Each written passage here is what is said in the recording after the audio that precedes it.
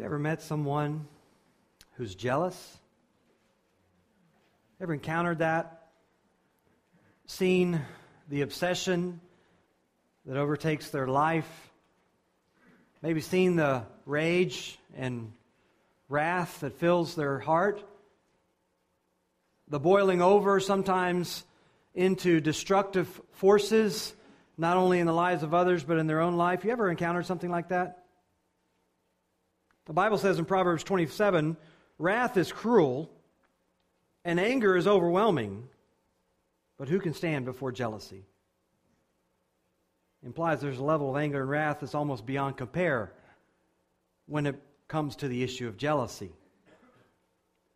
So it's interesting that as God brought the children of Israel out of Egypt, out of bondage, and was taking them into the promised land, it was interesting that He said to them, in one of His first statements on the Mount when He was giving the law, He introduces Himself as, I, the Lord your God, a jealous God. He wanted to establish very clearly in their minds that notion that He is jealous. Later on, He'd say to Moses on that same mountain, the Lord whose name is jealous is a jealous God. He's jealous. I guess the question is, what's He jealous about? What makes Him jealous? Well, it's spelled out for us pretty clearly in Scripture. Ezekiel 39, God says, I will be jealous for my holy name. So God is bringing up this image of rage and wrath and obsession, but He says He is directing it at what? At His holy name, or we might say at His own glory. He says in a number of places, like Isaiah 42, I am the Lord, that is my name, my glory I will not give to another. He says in Isaiah 48, for my own sake, I act, or I do it. For how should my name be profaned? My glory I will not give to another. So God declares that He is jealous, and what He's jealous for, He says, is His own glory. He's jealous for His own holy name. So we normally think about jealousy as a vice, as something wretched and to be avoided. But in the proper context and for the proper thing, jealousy is altogether a good and right and just thing. As a matter of fact, if you had some marriage relationship and there was the intrusion of some adulterer into that home, we would think it odd if there were no jealousy, right? We would think something was not right. So when God says that He's jealous, this is a character, this is part of His virtue, the fact that He is guarding and He is protecting that which is valuable and right and just, which He says is His holy name, His glory. Because whether you realize it or not, God's glory is the greatest thing that you could ever seek. God's glory is the greatest thing that you'll ever find to satisfy you. God's glory is the most beautiful thing that you'd ever set your gaze upon. And so for God to be jealous for His holy name is simply for Him to be jealous for that which is best suited and best serves the needs of everyone in the entire universe. Now this is really the thing that drives the Apostle Paul in all that he says to us in 1 Corinthians chapter 1. I invite you to turn in your Bibles back to that chapter we've been looking at. We started looking at last week. 1 Corinthians chapter 1, verses 18 through 25. Do we have the slides?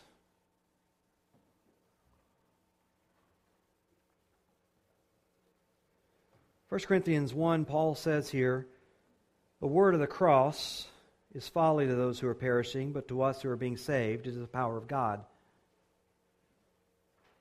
For it is written, I will destroy the wisdom of the wise, and the discernment of the discerning I will thwart. Where is the one who is wise? Where is the scribe? Where is the debater of this age? Has not God made foolish the wisdom of the world?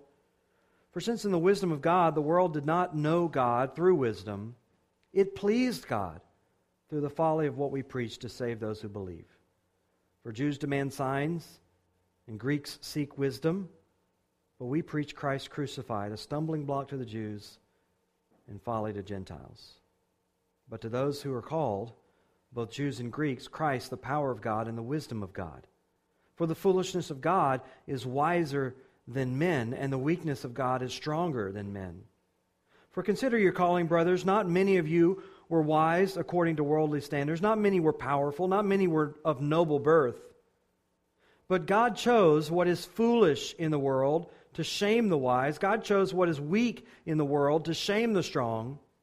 God chose what is low and despised in the world, even things that are not, to bring to nothing things that are, so that no human being might boast in the presence of God. And because of Him, you are in Christ Jesus, who became to us wisdom from God, righteousness and sanctification and redemption, so that as it is written, let the one who boasts, boast in the Lord. You see here very clearly what Paul's driving at. He's driving at a commitment that he had for the preaching, the exclusive preaching of the cross of Christ, because it is the thing which guards the glory of God more than all. He wanted to guard the fact that God and His name and His glory would be exalted in the preaching of the gospel. As a matter of fact, remember, this is all an explanation of a statement he said back in verse 17 when he says, Christ sent me to preach the gospel, not with words of eloquent wisdom, lest the cross of Christ be emptied of its power.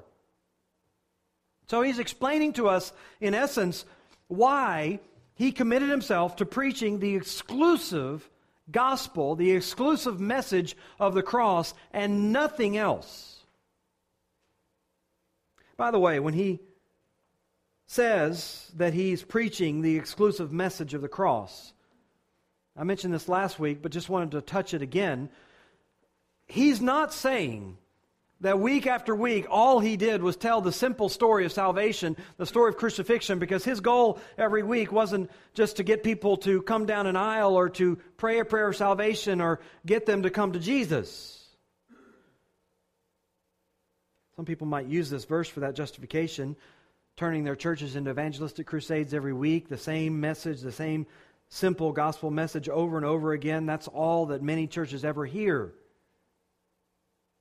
They never really go beyond that, maybe looking at this verse as their mandate, but in fact, in 1 Corinthians 3 verse 1, Paul laments the fact that he could never serve what he calls solid food, that is deeper theology, to this church.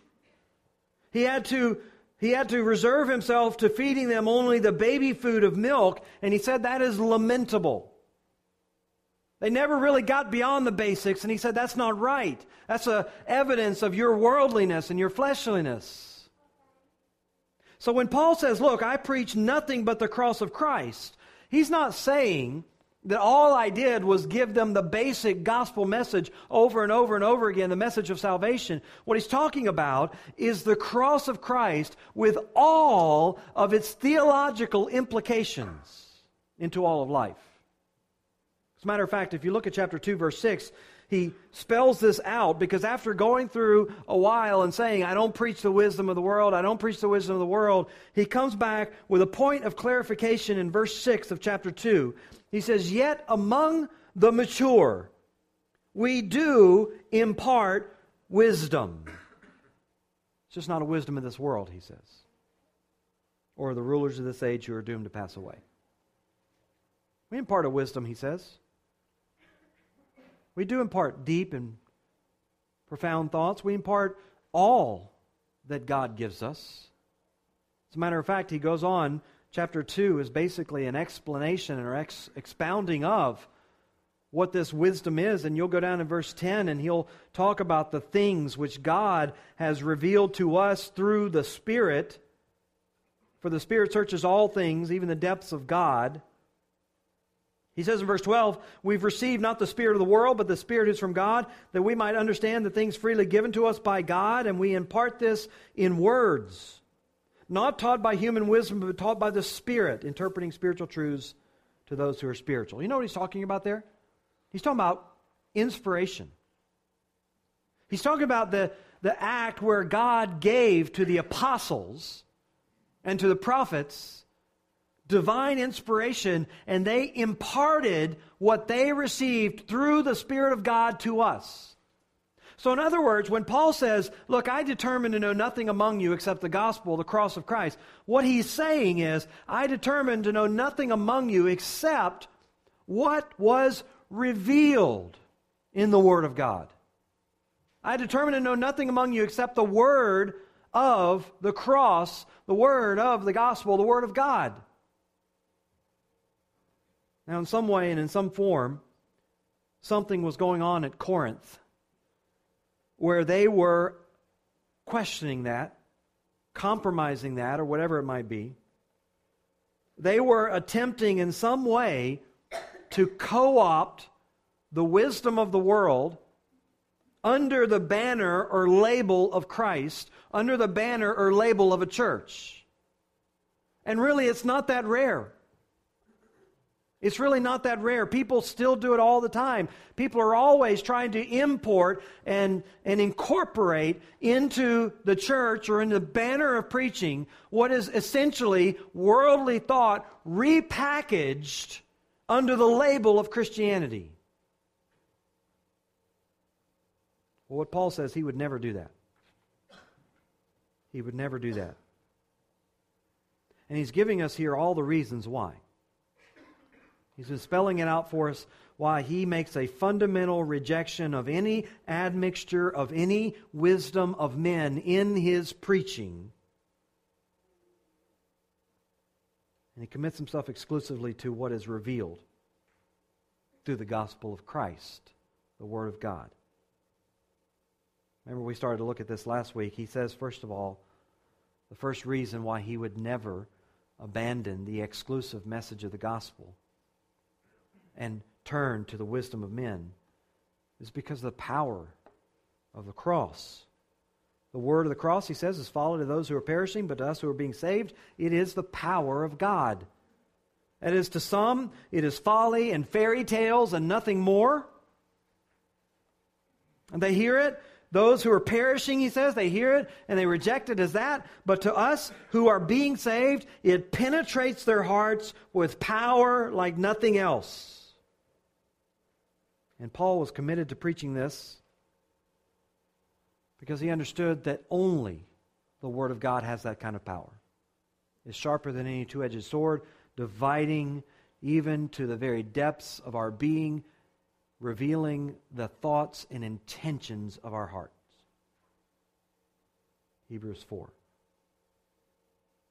Paul knew that if he were to abandon this and turn to eloquent words of wisdom and turn to clever words of wisdom, as some translations say, not only would it render him useless, it would bring him under judgment as an unfaithful preacher. He might be esteemed before the world as more clever, more respectable, but it would be a waste of time because the message he would be preaching would be changing no one. So he says he's committed because of the power of the cross. It penetrates the hearts of those who believe.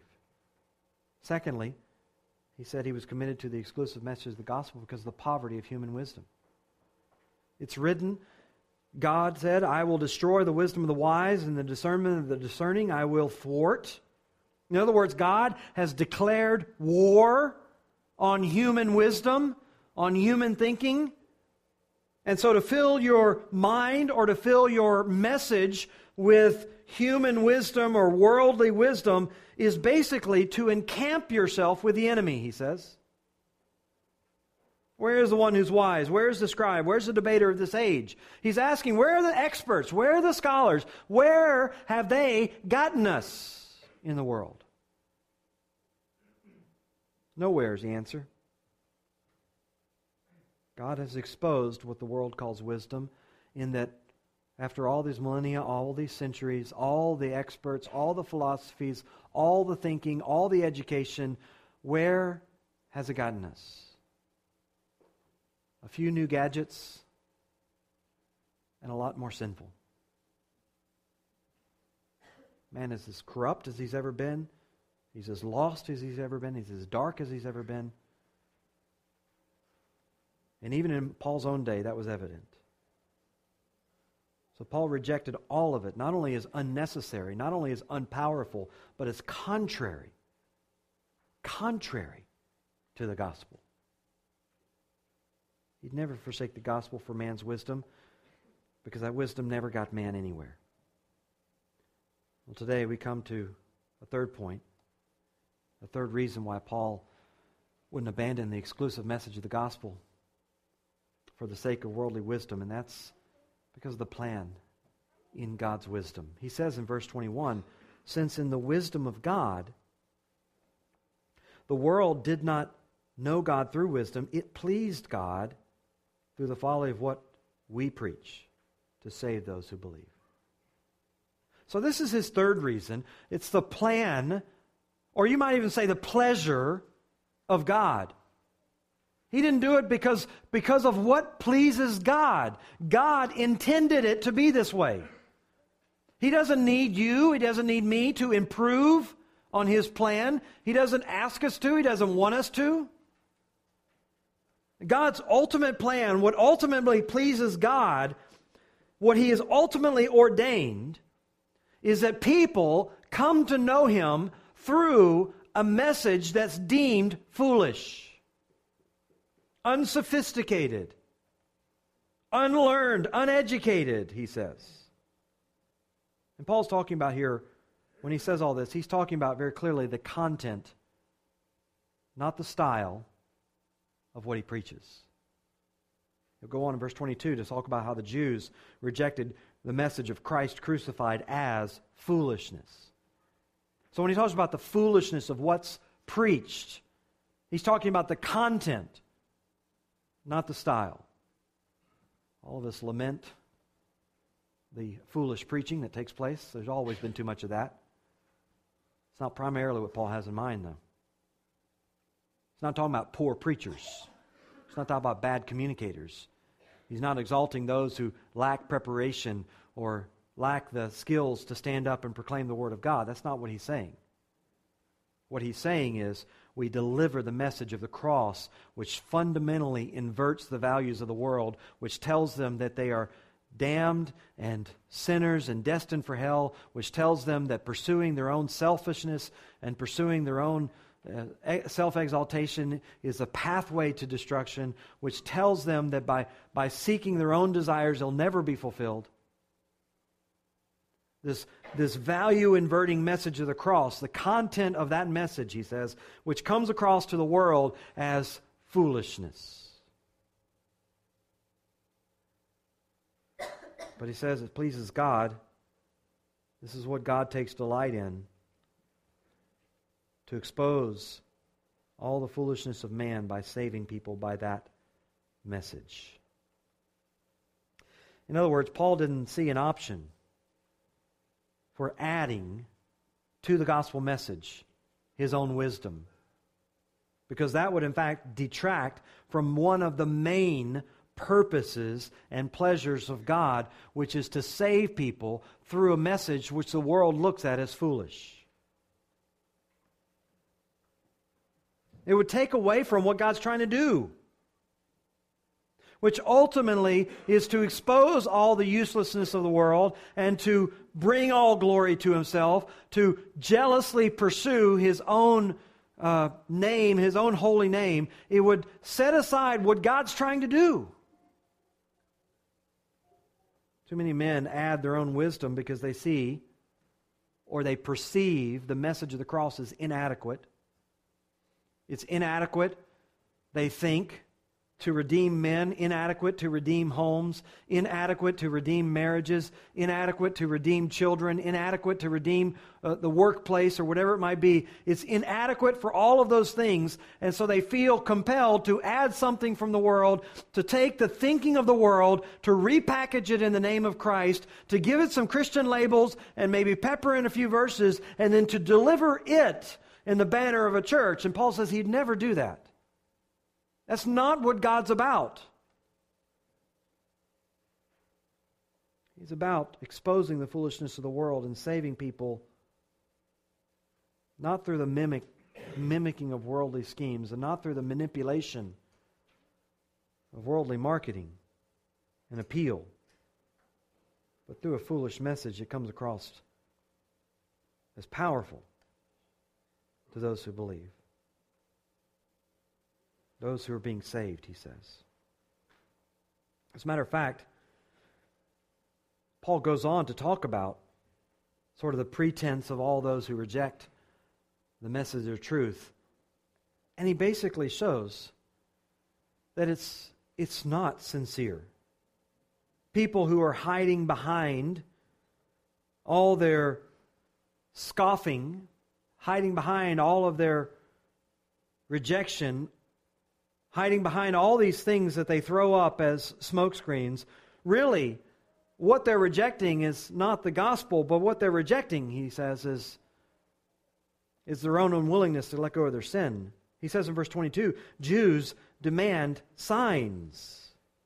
I mean, we know this is the case. If you read the Gospels over and over again, we see them coming to Christ and wanting another sign. And when he did perform a sign, they would berate him as having done it by the power of a demon. Luke 11, he cast out a demon, and his opponents come to him and says, well, he's casting out demons by the power of demons. He couldn't win for losing.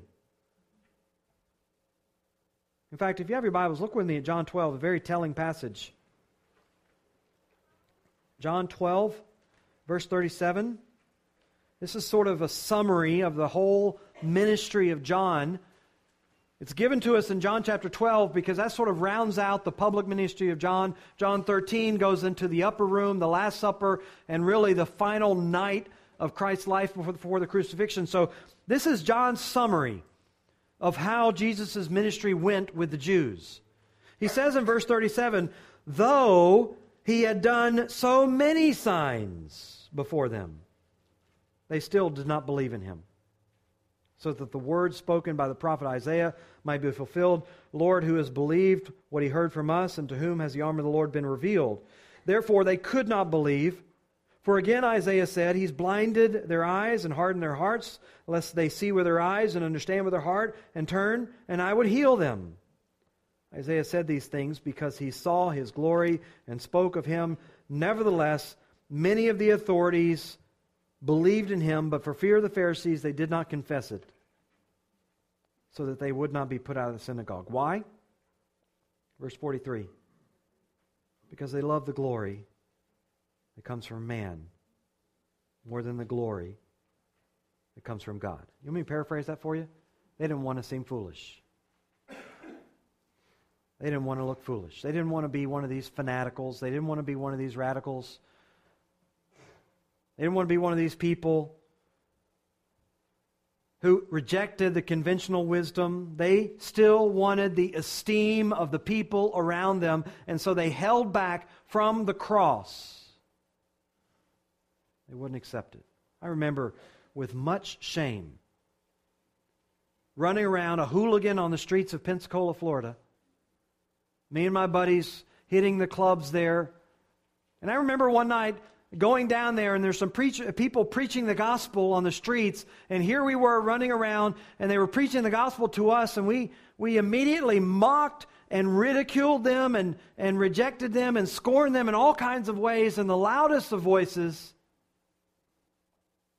And then later on that night, we got into our truck, our SUV, we were headed back home, and everyone was still kind of laughing and yeah, and here I was in my seat, almost in a very distant way, realizing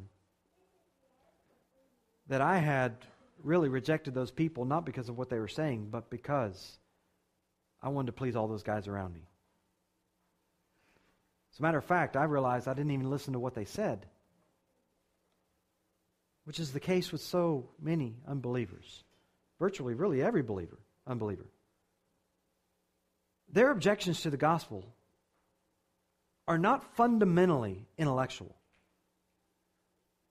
They're ethical. They don't like what it does. As a matter of fact, this is what Paul says back over in 1 Corinthians chapter 1. He says in verse 22, the Jews demand signs. The Greeks seek wisdom, but we preach Christ crucified, a stumbling block to the Jews. You know what that word stumbling block is? Scandalon is the word in Greek. You know what it means? It means a trap. It's literally what it meant originally. It was a hole in the ground that you would build and put something over so animals fell into. It was a trap. Scandalon.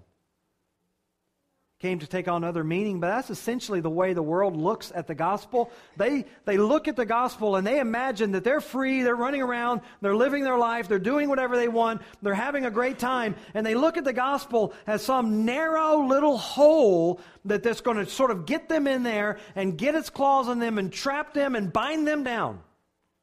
That's what they think of the gospel. What they don't realize is that what they're running around in is a prison cell. They're trapped in their own sin and their own condemnation and their own darkness.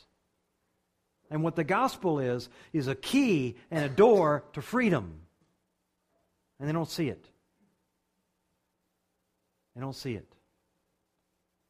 And so they make all kinds of excuses, all kinds of reasons why they don't want to go through that door, but really what they really want, they want to hold on to their darkness, they want to hold on to their sin, they want to hold on to their way of life. It's not really the truth, because if they looked at the truth, they'd realize it's a door to freedom.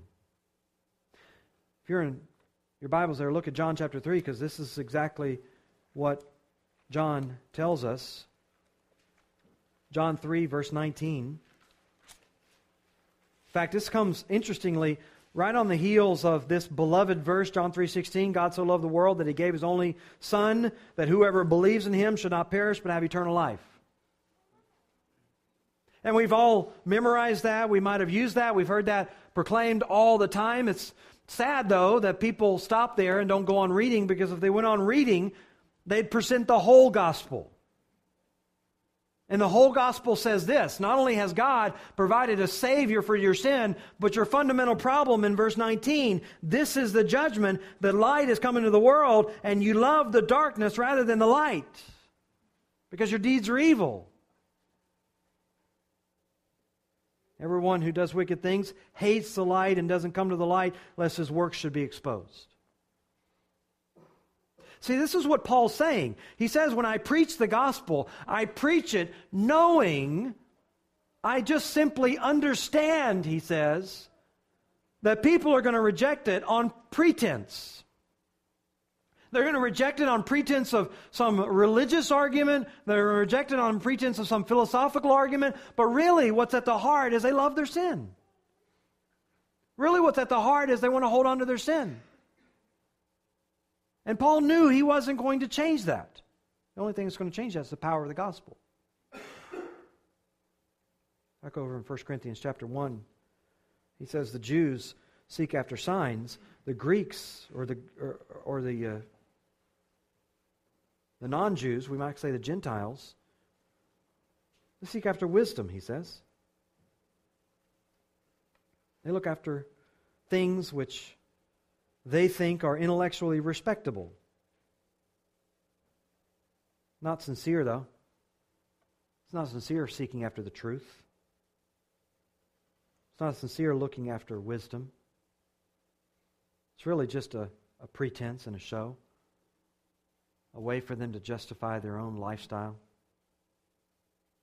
Paul discovered this. Remember Acts 17? He was in Athens and he realized, he says, all the Athenians and foreigners who lived there would spend their time in nothing except telling or hearing something new. In other words, they weren't interested in eternal truth. They were interested in intellectual novelty. They just wanted to hear themselves talk. They wanted to see themselves cited by one another, quoted by one another. This is the reality of the world around you. They're throwing up intellectual smoke screens. They're throwing up religious arguments and debates, but really they're not. They're not sincere. See, the Scripture tells you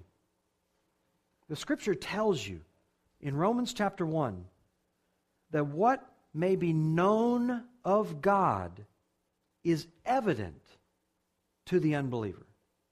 Let that sink into your brain for a second. What may be known of God is evident to the unbeliever. For God's glory is displayed all around them in the creation, Romans 1 tells us. But what do? They take that truth and they suppress it in unrighteousness. So in other words, the unbeliever's problem is not a fundamental lack of information. It's an unwillingness to accept it.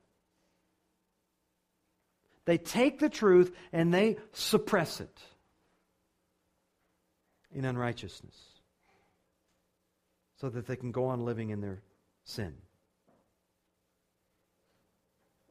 They call it foolishness. It doesn't meet up to their ideals. This was certainly true in Greek culture. I mean, it was at that point a culture that had reached the pinnacle of anything that had ever been. And there was in their art and in their culture and in their literature and even in their religion an exaltation of, guess what? The human and the human body.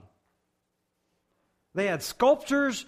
They had gymnastic games. As a matter of fact, they would have their games. There was games in Athens and there were games in Corinth. And they would actually conduct these games mostly nude. And the reason they did that is because they wanted to exalt the human body. They were so focused on what they thought was the glory of the human and the human body and the human mind and the advancements. They were so focused on themselves. Someone would come along and say, well, first of all, you're foolish. Second of all, you're darkened. Thirdly, you're useless. Fourthly, you're condemned. They would think that's foolishness. Absolute foolishness. But Paul says to those who are called, both Jews and Greeks, Christ, the power of God, and the wisdom of God. Those who are called. He's not talking about the universal call. You understand there's a difference between the universal call. We go out there and we tell every person we can about the call of salvation. We speak to them. I speak to them when I travel each week, try to find someone to share the gospel with each day. I try to find someone that I can be a light of the truth to. We call all the time, all around us, as many as we can to salvation. But that's not the call that Paul's talking about. To those who are called, Christ becomes the power of God and the wisdom of God. Theologians call this the efficacious call. The call that is effective in the hearts of some. A call that comes into their hearts and enables them to see the truth and shed their darkness and shed their lies and shed their sin and shed all their misery. The call that comes and helps them to realize that the door in front of them, which is the gospel, is not a door into a prison, it's a door out of one. And so anyone who sees that obviously takes the door, right? That's what we mean when we say irresistible call. As the theologians sometimes say, God's call is an irresistible call. That when He calls you, when He so opens your mind and so opens your heart, no one would ever reject that. He calls us and we come. That's why Romans 8:30 speaks about it as an unbreakable chain. Those who are called are justified. Those who are justified are sanctified. Those who are sanctified are glorified. See, the ones who are called are always and inevitably glorified in heaven. Once God sets His efficacious call on you, He's going to bring you all the way to salvation. That's what the point of Romans 8:30 is all about.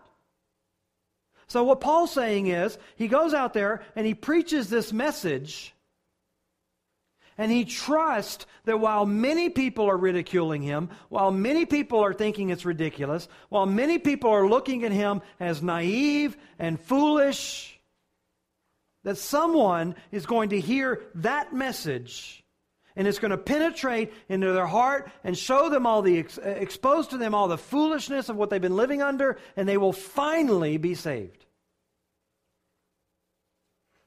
Further down in the chapter, he says in verse 30 that because of Him you are in Christ Jesus, who has become to us wisdom from God, righteousness, sanctification, and redemption. New American Standard says it, by His doing, you're in Christ Jesus. That's exactly what happens. You preach this foolish message, and you don't mold it and make it in order to find the widest possible hearing by all those who would ultimately respect it. You preach it as God delivered it, trusting that He's going to call some by it. This was God's plan. And Paul wouldn't set aside God's plan for his own. That's why he preaches the gospel exclusively. And then one more reason. One more today, anyway. The praise of God. Or the praise of God's wisdom. This is his conviction here, his desire to put this truth on display, because he says in verse 25, the foolishness of God is wiser than men. The weakness of God is stronger than men. Not that God, you understand what he's saying here. He's not saying God has foolishness. He's not saying there's some inherent foolishness in God. He's arguing from the lesser to the greater.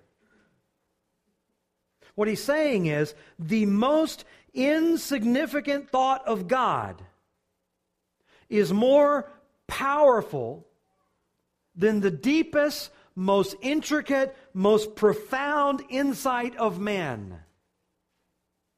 The most simple thought of God, the most minor thought of God, is more profound, more worthy of your attention, more worthy of your praise, and more worthy of your study than the foremost discoveries of the deepest complexities of human thought. That's what he's saying. The most minor thought of God is greater than the deepest thing you'll ever think. By extension, the weakness of God is stronger than man. That which you think and you perceive as too simple, too uneducated, too naive, too weak, is stronger than anything man has to give. Because man, in all of his education, in all of his sophistication, in all of his man-made religions, is never and will never be able to accomplish what the gospel can never forgive sins, can never wipe away guilt, can never eradicate shame, and can never reconcile you to God. This is why Paul preaches the gospel. Man's truest need is not a more clever, a more rationalistic presentation,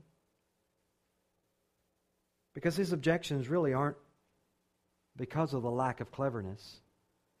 And his objections really aren't because of the lack of intellectual respectability. His rejections are insincere. He's really holding on to his darkness because he loves his sin. He's really ultimately in rebellion against God.